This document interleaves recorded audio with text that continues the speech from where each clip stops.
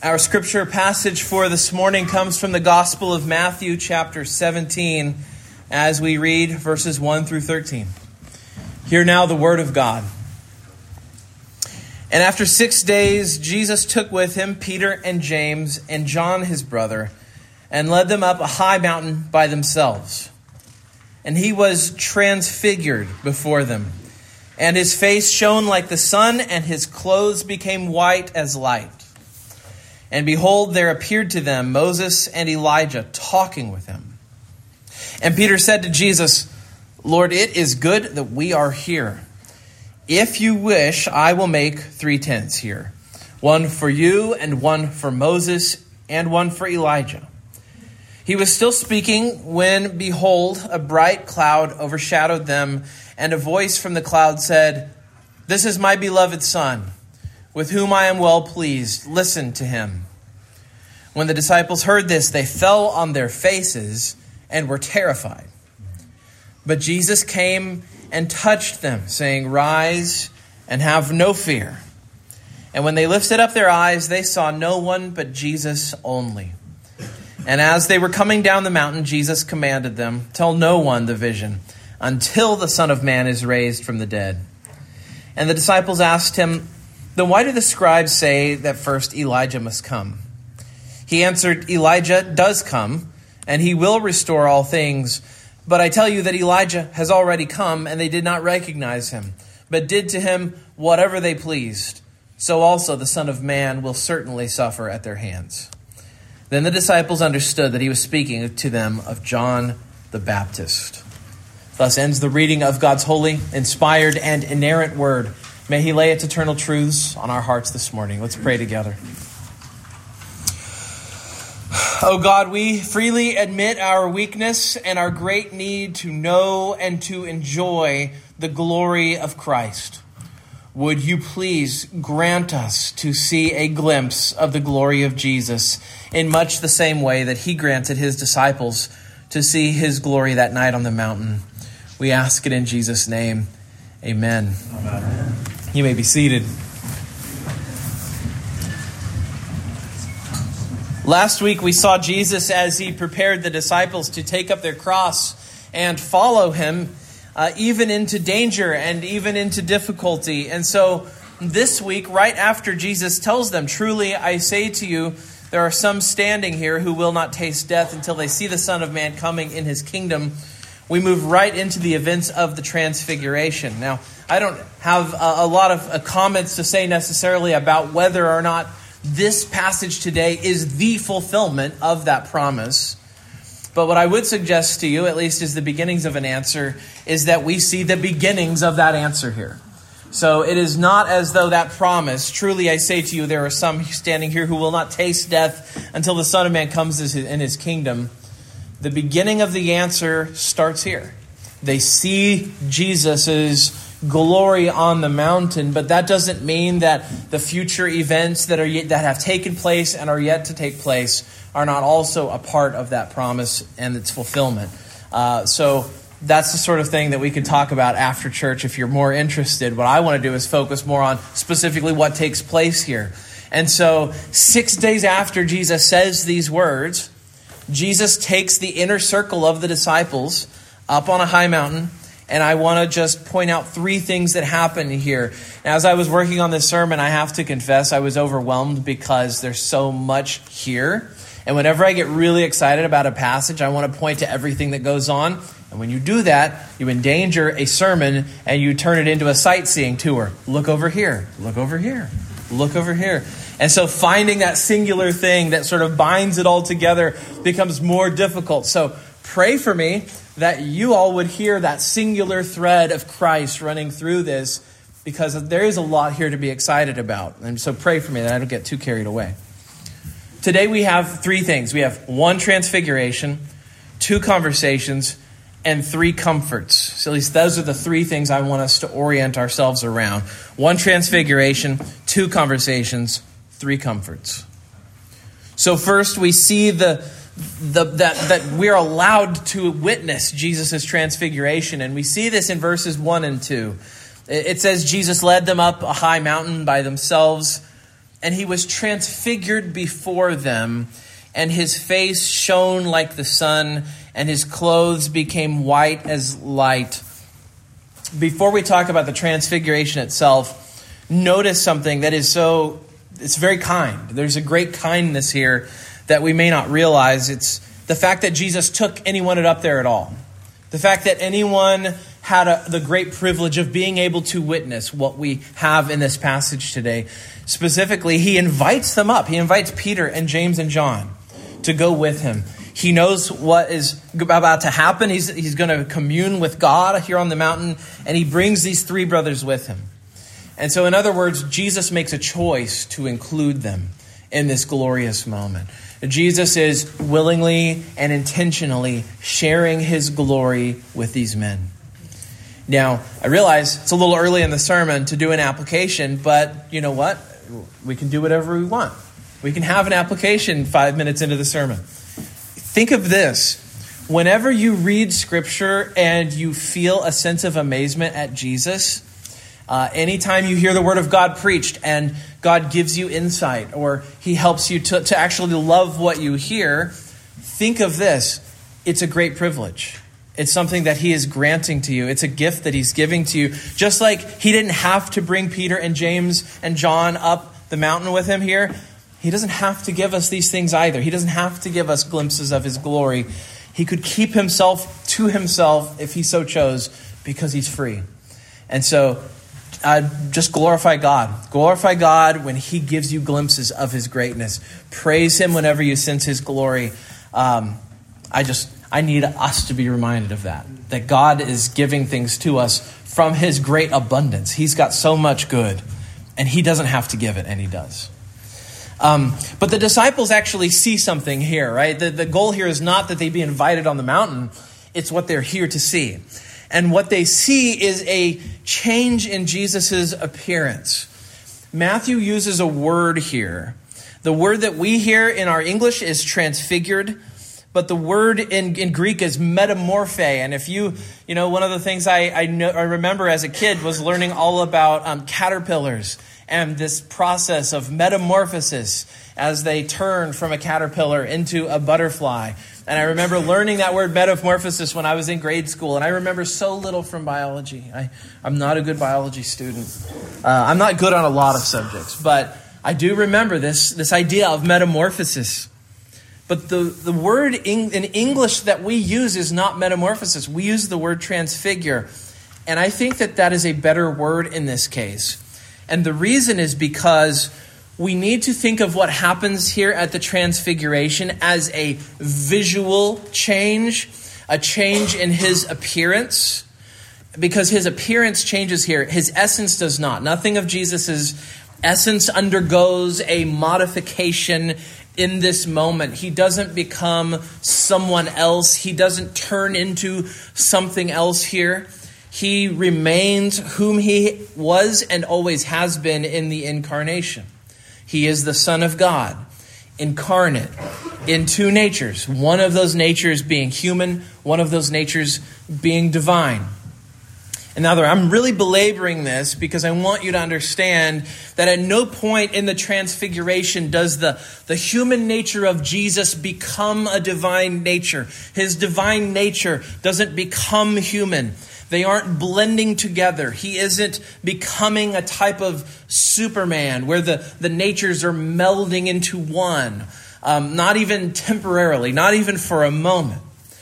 Instead, it's best to think of this as a revealing rather than as a changing. Right? This is what they are seeing is an apparent change. It's not the formation of something new. It's almost, think of it like this. It's almost like the veil of his human nature for a moment is being drawn aside so the disciples can see this other reality that is at work. He is also divine. He is not only human. And they have seen Jesus ministering in his human nature with his divine nature veiled through his whole earthly ministry. And here in this moment, it's like they're being shown what's really going on behind the scenes that they do not see and they don't understand. So don't think of this as God bringing back some sort of lost divine nature or giving him a divine nature that he didn't have before. He has always possessed his divine nature. At no point after the incarnation did Jesus ever lose or set aside the divine nature. The only thing Jesus set aside, according to Philippians, is the rights and privileges that he had as God. He never set aside his divine nature. From the moment of conception, he was always fully divine and fully man. When we think of Jesus, when we think of the person of Christ, when we think of the incarnation, we ought to think of his human nature being something that is added to him rather than changed from him. And so this means that while Jesus was always glorious, the glorious living God, his glory was veiled by his human nature.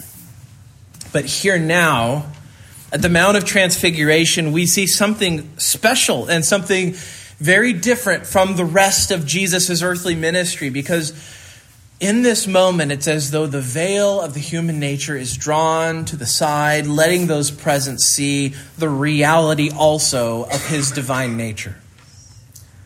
There are a few ways that those in church history have talked about this moment. I like how Calvin describes the Transfiguration. Here's Calvin's description. He says, Christ clothed himself with heavenly glory for a short time. In the brightness of an unusual form, his Godhead became visible. His transfiguration did not altogether enable his disciples to see Christ as he now is in heaven, but gave them a taste of his boundless glory, such as they were able to comprehend. This was not a complete exhibition of the heavenly glory of Christ, but under symbols which were adapted to the capacity of the flesh. He enabled them to taste in part what could not be fully comprehended. Anselm, writing in the 11th century, says that this transfiguration is a preview of his own glory and the glory of his own. Again, you see this idea of the veil being drawn aside. Now, you might wonder to yourself, what's the point? Why did the transfiguration happen at all? Now, in some ways, that's impossible to answer because it's something God decided to do. And so you could just say the transfiguration happened because God decided to do it. And that's got to be a good enough answer. But in other ways, you can see reasons why God does this. You can see benefits to the transfiguration. For one thing, the transfiguration confirms Peter's confession from last week. So you remember, Peter gives the confession where he says, "You're the Christ, the Son of the living God." I think it was actually 2 weeks ago. He says, "You're the Christ, the Son of the living God." Right? Peter just confessed it, and now Peter here is seeing his confession on glorious display. God speaks in verse 5. He says, "This is my beloved Son, with whom I'm well pleased." Right? Peter just said Jesus is the Son. And so even though last week Peter got corrected, it's also as though God is saying, yes, you got corrected. But at the same time, that doesn't mean your confession was wrong, Peter. It's also a confirmation of the glory of Christ, right? The disciples, at no point do the disciples see the full glory of Jesus here. I think that's really important to state. It's not like the dial is turned up to 10 and they're seeing everything.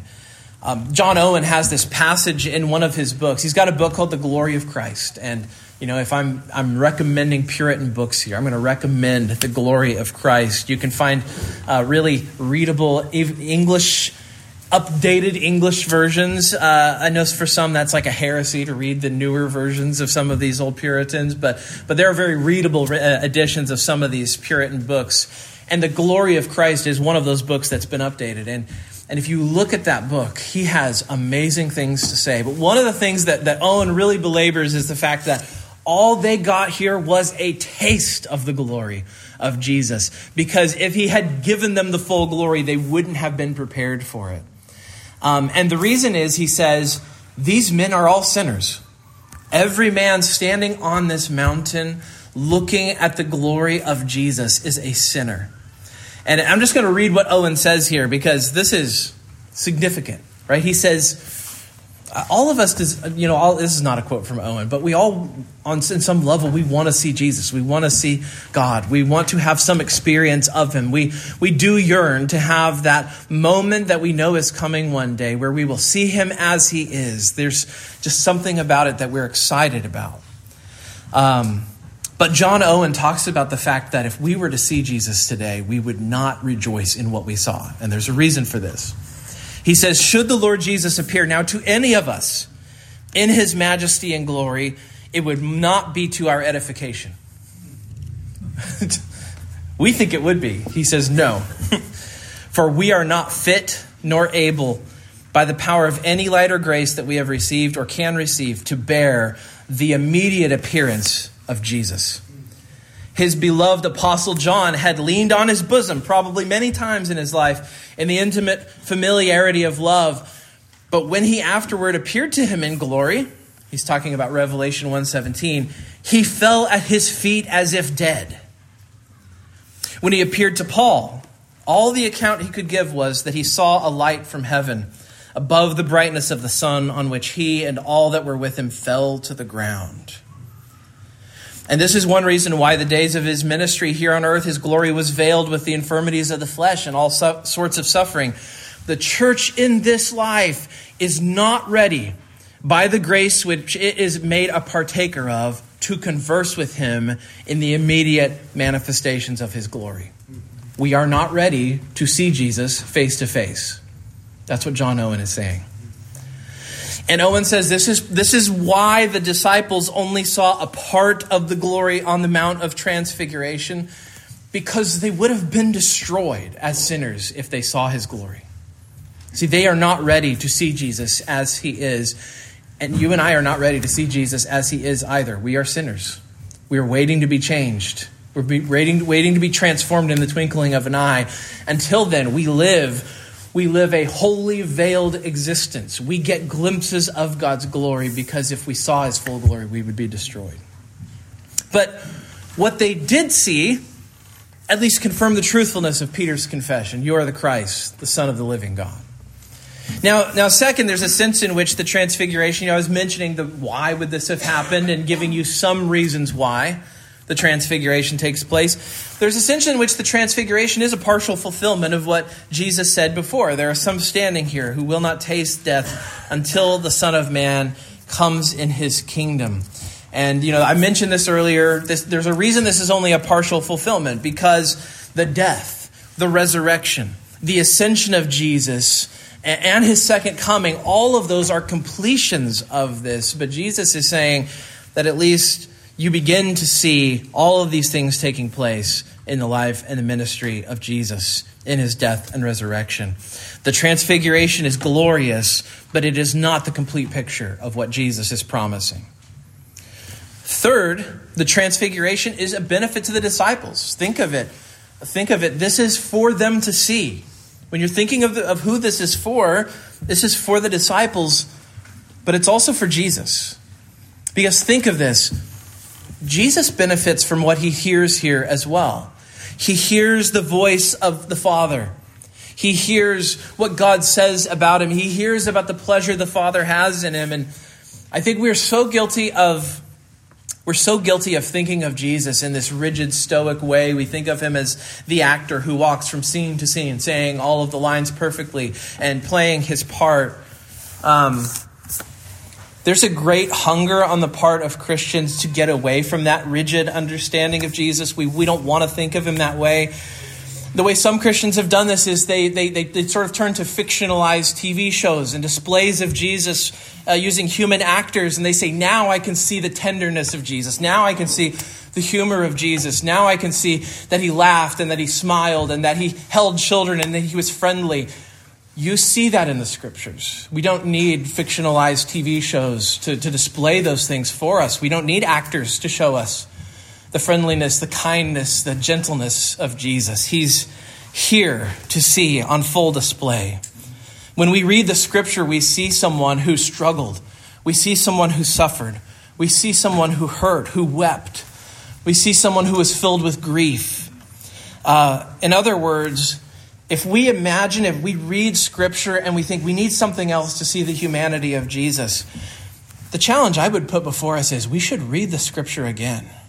Because what we see all over Scripture is someone who grows in wisdom. He grows in understanding. It tells us in the Scripture that his wisdom wasn't complete, that he continued to learn. He continued to gain knowledge, that he read the Scriptures profitably. And you can imagine, even on the mountain, that he needed to hear these words, that he was empowered in his ministry as he approached the cross. Could you imagine the strength that he gained as he's getting ready to approach the cross? He's already told the disciples it's coming. The death and resurrection of Jesus is coming. His suffering is coming. And how precious it would be to hear the Father say to him how pleased he is with him. Jesus is being fortified for what's ahead also, not just the disciples, Jesus himself. So this is the first thing I want us to see here is the Transfiguration. I feel so inadequate because this is such a glorious moment and we keep going. But there's more happening here than just the Transfiguration. Second, this morning, we also see two conversations. They take place immediately after the Transfiguration. The first is a conversation Jesus has with Moses and Elijah. We see this conversation happen in verse 3. Matthew describes it very simply. Before we talk about the conversation, though, we need to make a big deal about the fact that Moses and Elijah are there. And Jesus is speaking to them. Part of what makes their appearance so significant, to us it almost is like whoa, look at these superstars who are on the mountain with Jesus. And surely that thought flashes through the minds of Peter and James and John. But the appearance there also says something for us. Because here's the reality. Moses is known as the human author of the law. Oftentimes in Scripture, the book of Genesis, Exodus, Leviticus, Numbers, and Deuteronomy are called the law of Moses. That's the term that's used because Moses is the human author. Elijah, on the other hand, is remembered as the quintessential prophet. He's remembered as the prophet of prophets. And so when they both appear here on the mountain, something is being conveyed. What's being conveyed at the very least is that Jesus serves in continuity with all the ministry that God has brought before. He serves in continuity with the law of Moses. He serves in continuity with the ministry of the prophets. The law and the prophets all testified to him, and here they are, physically and literally standing here on the mountain with him. Jesus is the fulfillment of these men's ministries. So not only is God doing something for them, letting them see the very one that they prophesied, the very one that they spent their ministries promising would come, and now here they are face to face with him.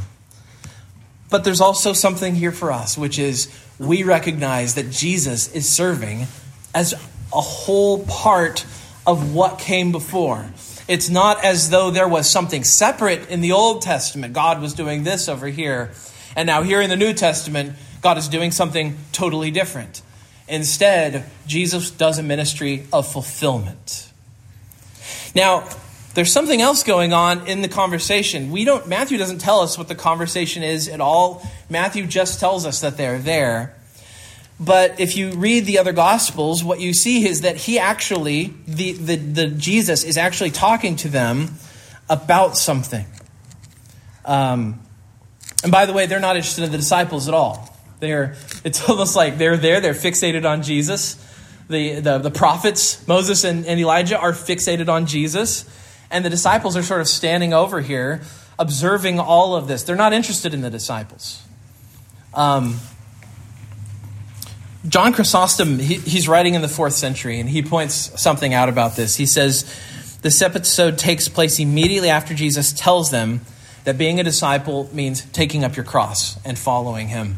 And I hadn't thought of this until I was reading Chrysostom, but what Chrysostom says is, you know what Jesus is doing here? He's giving the disciples an example of two men who took up their cross and followed him. If you think of the ministry of Moses, if you think of the ministry of Elijah, they both led very difficult, painful ministries. They both suffered horribly in their ministries. They were spoken against. They were stigmatized. They were rejected by people, and yet they persevered. And it's almost like he wants them to see in these two men that an example of someone doing exactly that, right? And Chrysostom runs through, and in his sermon, and I won't read all of what Chrysostom says, but he says, look at the ministry of Moses as he deals with Pharaoh, or Elijah as he deals with Ahab, as he speaks to this heartless, disobedient people. And he says they were brought to these extreme dangers, and they were saved by God's grace. And both of them wanted to lead the people away from idolatry, and neither of them were eloquent men. And it's like Jesus is giving the disciples two living illustrations right before their very eyes of men who took up their cross and followed Jesus. Like, right, you want to know what it looks like to be a devoted follower of Christ. Look over here at Moses. In other words, you can even right now open your Bible. You could turn to the book of Exodus, and you can see a living illustration of someone taking up their cross and following Christ. You can look at the ministry of Elijah, and you can see someone taking up his cross, suffering, and following Christ. See, you don't just look to the New Testament to find examples of people suffering for Christ's sake. They're found throughout the Scriptures. Now, Matthew doesn't tell us what they talk about, but Luke does. In Luke chapter 9, verse 31, it tells us this. It tells us that Moses and Elijah were speaking of his departure, which he was about to accomplish in Jerusalem. Like, you just see these guys talking, and you just want to be that fly on the wall. Except they're outdoors, there are no walls. You want to be the fly on the tree, listening in. What are they talking about? And Luke is generous with us and gives us something. And he says, they're talking about Jesus' departure. It is hard to imagine anything more precious than this conversation. It's very hard to imagine anything greater. We can't say a lot about the conversation, but here's what we could say. This is how Donald McLeod puts it. He says, the fact that Moses and Elijah appear on the mountain, and the thing they want to talk to Jesus about is the cross. And what he says is that the cross was the talk of heaven. And now here they are, and they want to talk to him about the cross. The disciples are interested in talking to Jesus about a glorious kingdom, a glorious earthly kingdom, and they want to talk to him about death. The very thing that the disciples are not interested in, and that they're blind to in the ministry of Jesus, it's exactly what they zero in on in their conversation with Christ. The prophets are forward-looking in their conversation, right? They are talking about what's coming. They're talking about his departure. Think of Peter again, right? Last week we saw it. Peter resists what's coming. He feared what was coming. He hated what was coming. And he tried to steer Jesus away from it too. And then just contrast Peter with Moses and Elijah. Peter doesn't have his eyes on the things of God. He has his eyes on the things of man. Moses and Elijah here, and what do? They are fortifying Jesus for what's coming. They're not trying to steer him away from it. They're trying to steer him into it. Right? They're welcoming what's coming, and they are helping Jesus to welcome it as well. In a sense, aren't Moses and Elijah here as a counterpoint to Peter? It's like the voice of Peter spoke to Jesus, and again, it was really Satan speaking to Jesus. And here it is, God is like driving the voice of Satan out. And he comes in with the law and the prophets to give Jesus what he needs in this moment. Peter speaks on behalf of Satan. The prophets are speaking for God. And what are they talking about? You are going to die. Get ready for it. The conversation it's about death.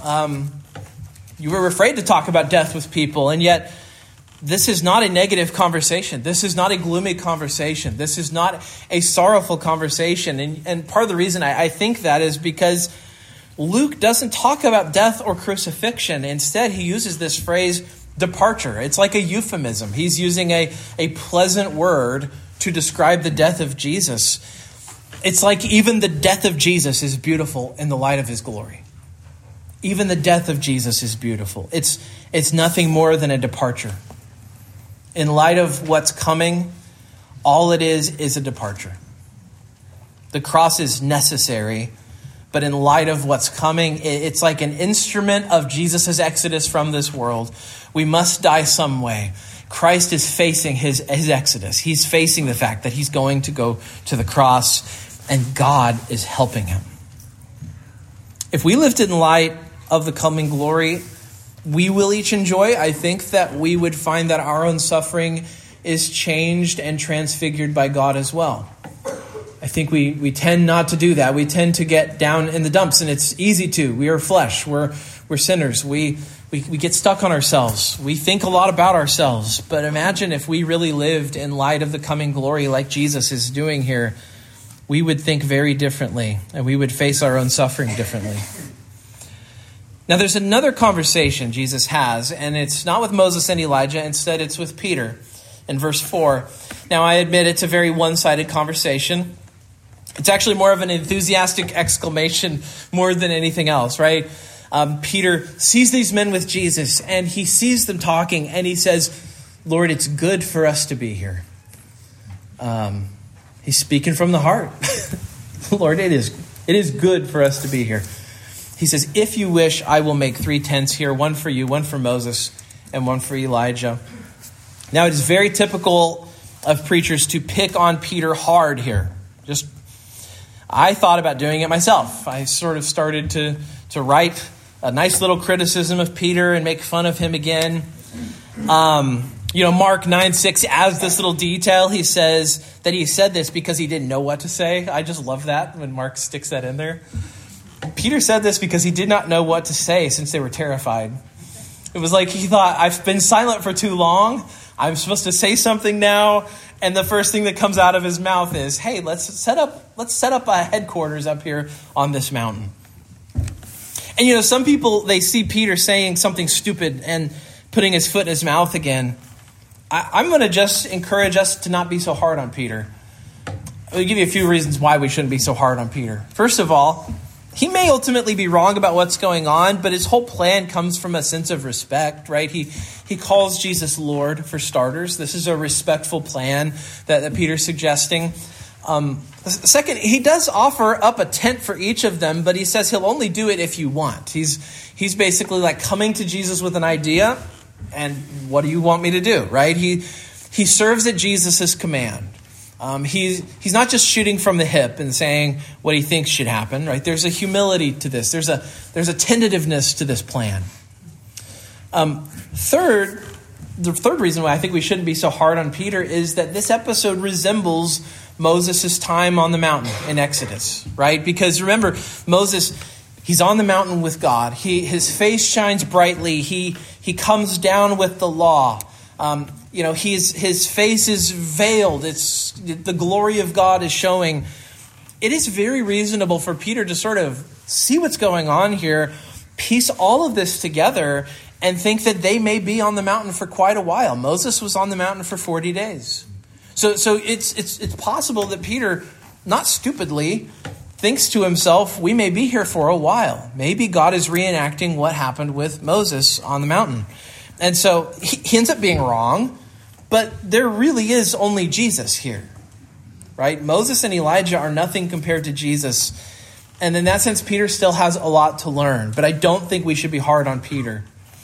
I think we should see instead that we have commonalities with Peter. And yes, Peter is mistaken, but he seems to be humble and he seems to be ready to be corrected here. And here's something we have in common with Peter. We almost never really know what God is up to.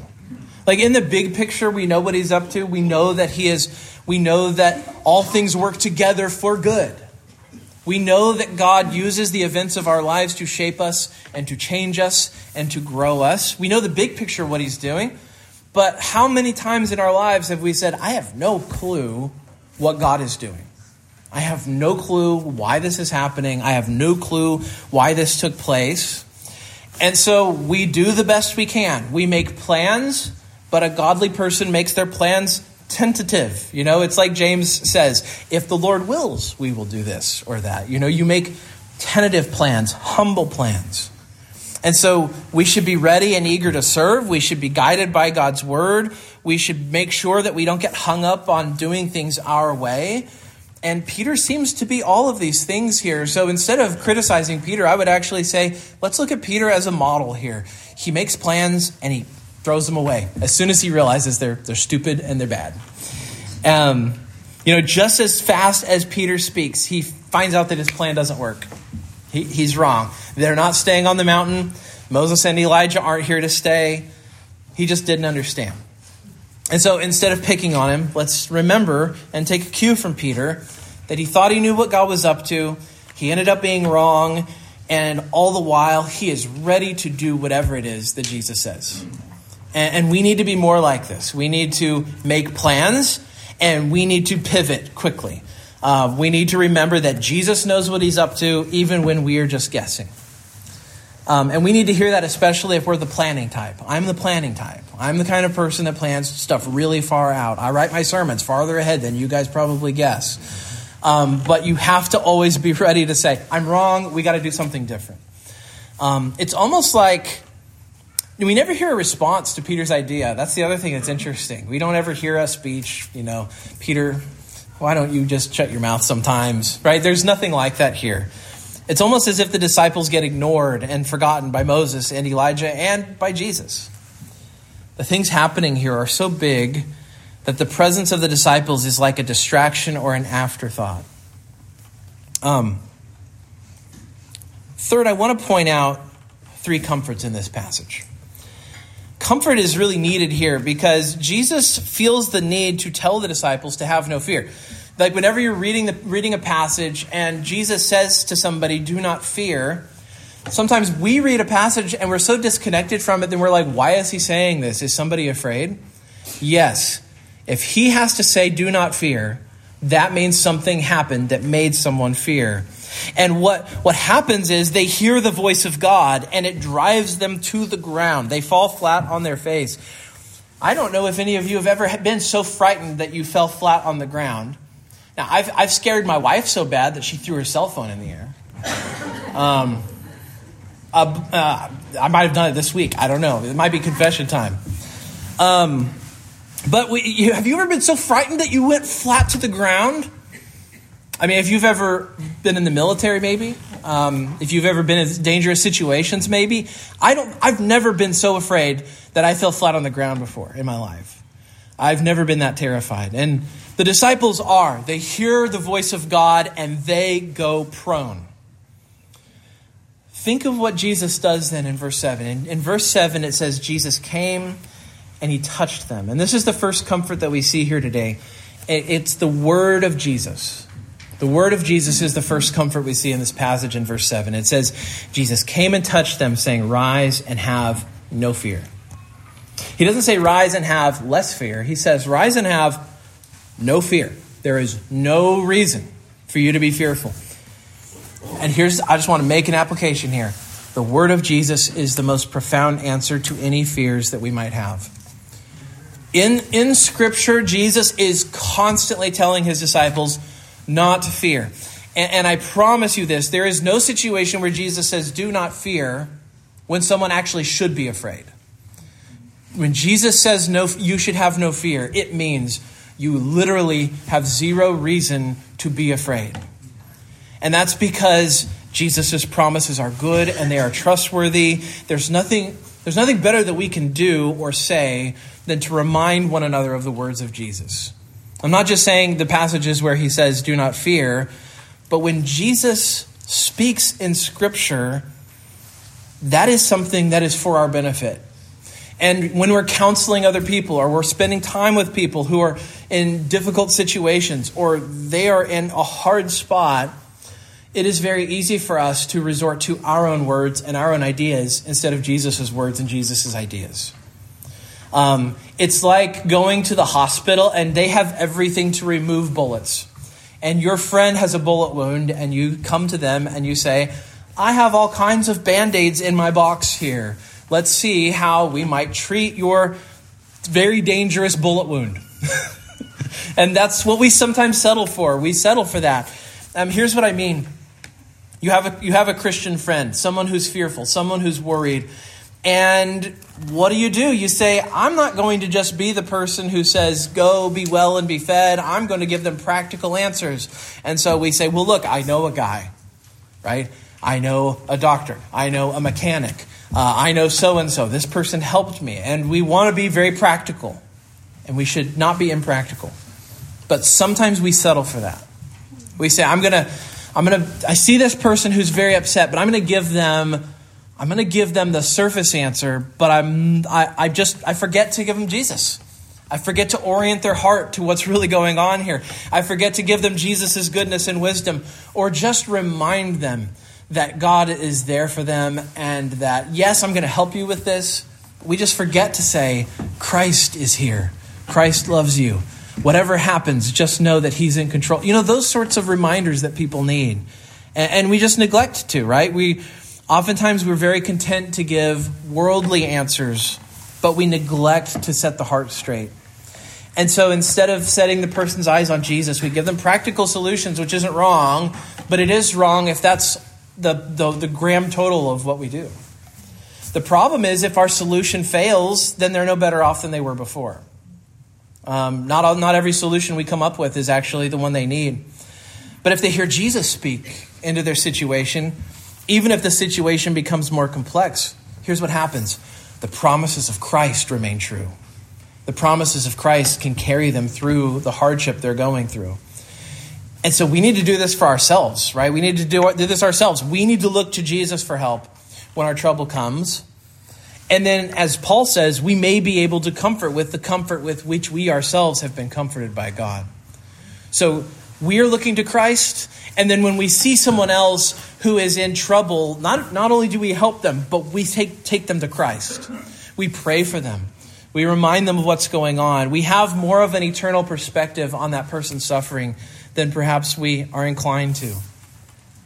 Look what happens here. Jesus speaks and his word gives comfort to these men. He says, rise and have no fear. So we don't need to neglect good advice when it's needed, but we should not ignore providing for the deepest needs.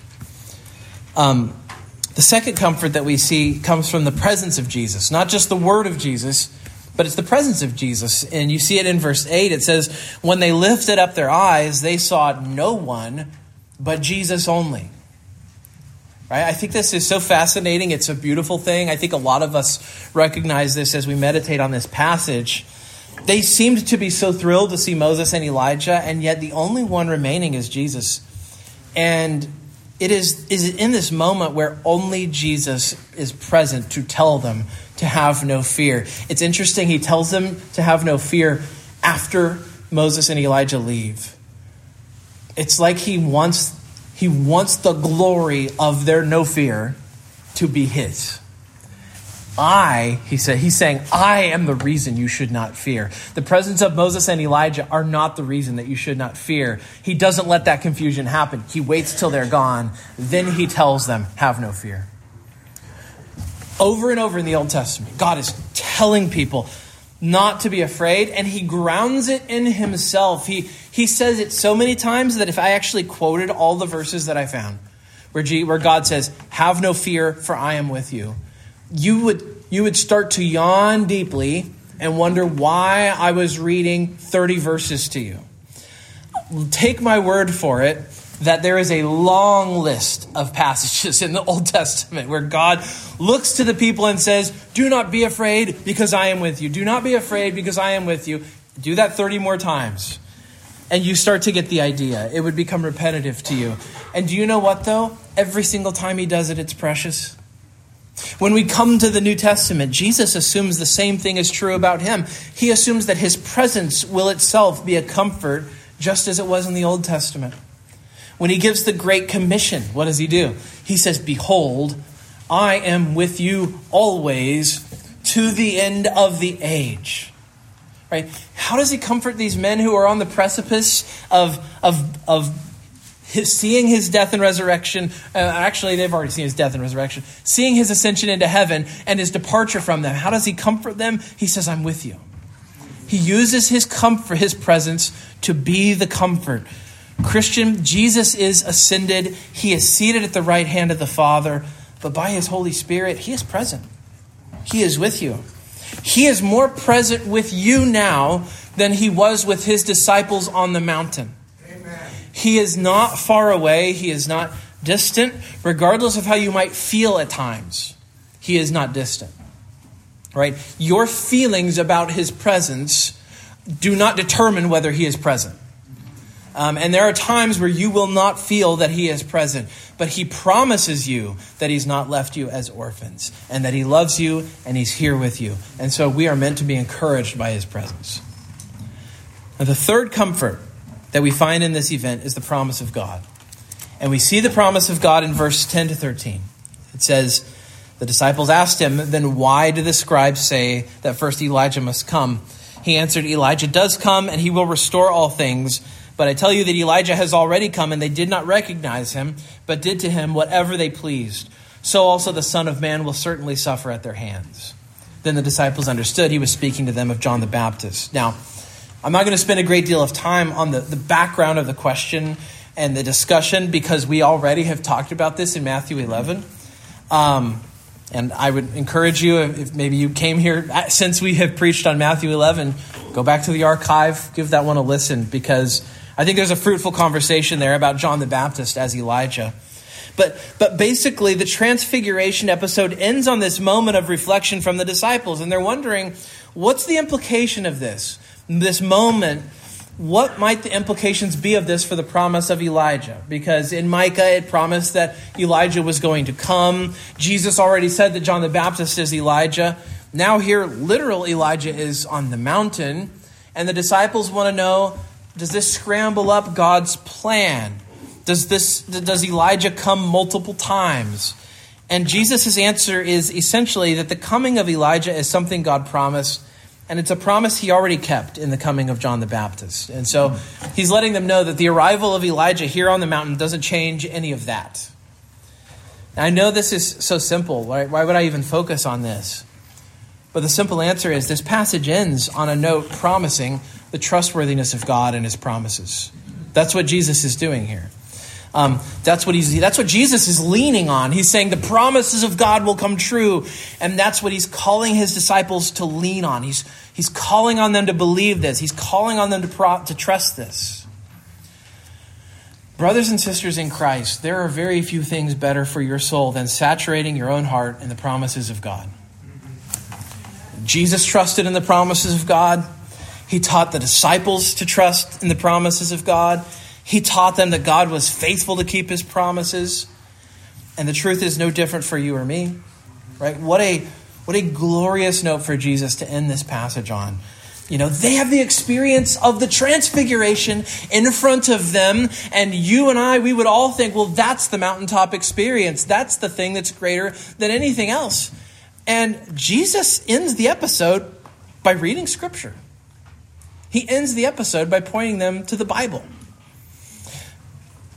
I think a lot of Christians think of the Bible as not the best way to know God. And that's why we partly yearn for a direct experience of some kind. And yet here the disciples have had a direct experience. And Jesus says, let's go to the Scripture and see what they say. Like Jesus is more excited about Scripture than the experience they just had. And so here's my encouragement to you is cling to the promise of God and memorize Scripture. Meditate upon Scripture. Pray Scripture so that not only do you have texts memorized for when the time comes where there's trouble and you don't have a Bible at hand to open up, but it becomes a part of the way you pray. It becomes a part of the way you speak. It becomes a part of the way that you speak to others and counsel others and encourage others. It goes into your heart. I know we live in an episode of era of ChatGPT where we can just type in, tell me this, and the robot will tell you. But we need these things to be on our hearts, not at our fingertips. These things need to actually be a part of us. So hold on to the truths of Scripture, especially in the moments when you are the most tempted to neglect them and the most tempted to let them go. Remember these things. You know, Peter did exactly that later on. He was writing to his fellow Christians, and Peter recalled the Transfiguration in one of his letters. Years later, if you read 2 Peter chapter 1, Peter's argument there is that Jesus is coming back, and his readers can be assured that he's coming back. And it's interesting the argument that Peter makes. Peter argues that Jesus is coming back because of what they saw. And here's what he says. He says, "We did not follow cleverly devised myths when we made known to you the power and coming of our Lord Jesus Christ, but we were eyewitnesses of his majesty. For when he received honor and glory from God the Father, and the voice was borne to him by the majestic glory, 'This is my beloved Son, with whom I am well pleased.' We ourselves heard this very voice borne from heaven, for we were with him on the holy mountain."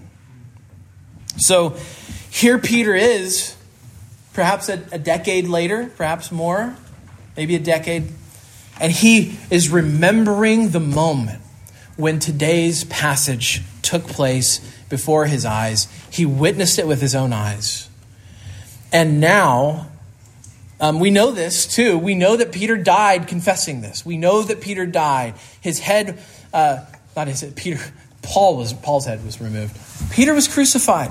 And he was crucified by Caesar. And the whole time he was promising them, "I really saw it. I really saw it. I will not deny it. I will die before I deny it." You know, there's an old saying, liars make terrible martyrs. Peter was a martyr. Peter died testifying that this thing he saw really took place because he was there. But think of what Peter is saying in this passage in 2 Peter. Peter has a lesson and he has an application for us because he saw Jesus on the mountain. Peter says, "Because I saw Jesus transfigured, because I saw Jesus raised up." He says, my argument is you can be confident that it's all true, and you can be confident that that means he's coming back. So his application is, remember the return of Christ. When you hear about the transfiguration of Jesus, do not read it for its own sake. Instead, be reminded he really came. He's really returning. Now, there's one more thing. I know I've gone on long. There's one more thing I want you to see, which is that this has implications for our future. Not just for the church's future, not just for the future in general, but it specifically has implications for our future. Because remember, on some level, the Transfiguration was a preview not only of what Jesus was, but of what he would become. But according to Scripture, what he would become is what we all will become. Because Peter tells us we're partakers of the divine nature. He uses this phrase, and we can talk about what that means. But we're not used to thinking of other people as partakers of the divine nature. We're not used to thinking of the Transfiguration as something that we will experience too. I won't quote it, but at one point in his book, The Weight of Glory, C.S. Lewis talks about what a serious thing it is to live among people who one day will become so glorious that we would be tempted to fall down and worship them. Do you think that about others in this room? Do you think of that about others that you know are believers? Do you ever stop to think that perhaps we neglect others or we disregard others because we forget just what a serious thing it is to be in the midst of a bunch of people like this? That one day we're going to be transformed to look like the transfigured Christ. The glory of Jesus is something he does share. Jesus does share his glory with us. Does he share it with us in the fullest sense? No, of course not. We would be destroyed. But here's the truth. If you have the Holy Spirit, this process has already begun in you. This is a process that God has begun in those who belong to Christ. And Paul tells us we are being changed into the same image. That's the language Paul uses in 2 Corinthians. We're being transformed by the renewing of our minds. And John promises that one day we will be like him, for we shall see him as he is. He's talking about the risen Jesus there. Can you see this promise that this is so precious? The transfiguration of Jesus is so powerful. It's so meaningful. It's something that was first seen on the mountain, but it's begun in us as well. And our God is so kind that he promises to carry that work on to completion. Let's pray together. You know, Lord, we do not wish to suffer, but we do wish that you would prepare us to suffer. And so would you make the transfiguration of your Son an encouragement to us that one day you will give life to our mortal bodies through your Spirit, granting us a body like the one Jesus had. Help us to see, O God, that the glory of your Son is relevant to the glory we will one day enjoy. We ask it in Jesus' name. Amen.